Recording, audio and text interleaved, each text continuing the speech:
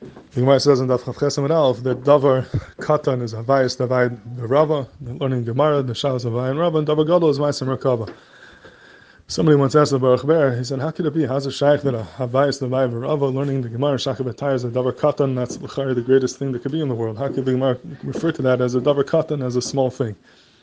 And Baruch Ber is masbeh like this. He said, if imagine a person is walking down the road by a river and he sees a baby drowning in the river and he jumps in, and he saves the baby. Then a little bit later, he's walking down and a guy comes over to him and he says, I need a little money.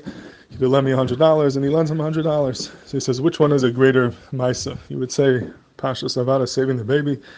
You save someone from Misa is Maisa Nefesh, that is much greater than lending someone some money.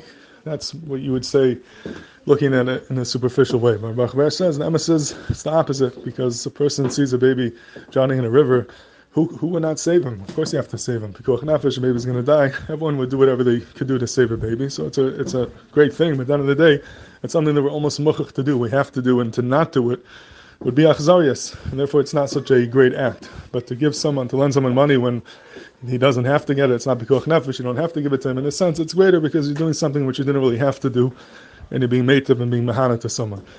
So he said that's the same thing over here. Havayis Nebai V'Rava. This is something, the Torah, to learn Torah, b'ma'ayin Torah, something that a person can't live without. Without that, the neshama v'yid is chaser. It's kilo, there's misa. We can't even live for a second without it. And Mimela, that's a davar katan. It's something we have to do. We need to do it. Just like breathing is on a davar gadol. This is davar katan. A person mamish can't live without it. Masha'enkin, to learn ma'aser merkava, that's taka davar gadol. That's something which a person could live without it. Not everyone's on the madrega. We try to strive to reach a madrega and get there. But therefore, in a certain sense, it's a davar gadol. It's something that when you do it, it's something extra, something special, something deeper. But l'gabe v'havayis Nebai V'Rava, that is something which is muchach. You can't live without. In a certain sense, that's called a davar katan because it's something that you can't live without it, and therefore, for doing it, it's almost understood that you have to do it because that's mamash the etzem and the mitzias hachayim. That's his beer. Take a look at the Ritva over here. He has a different mahalach in the Gemara.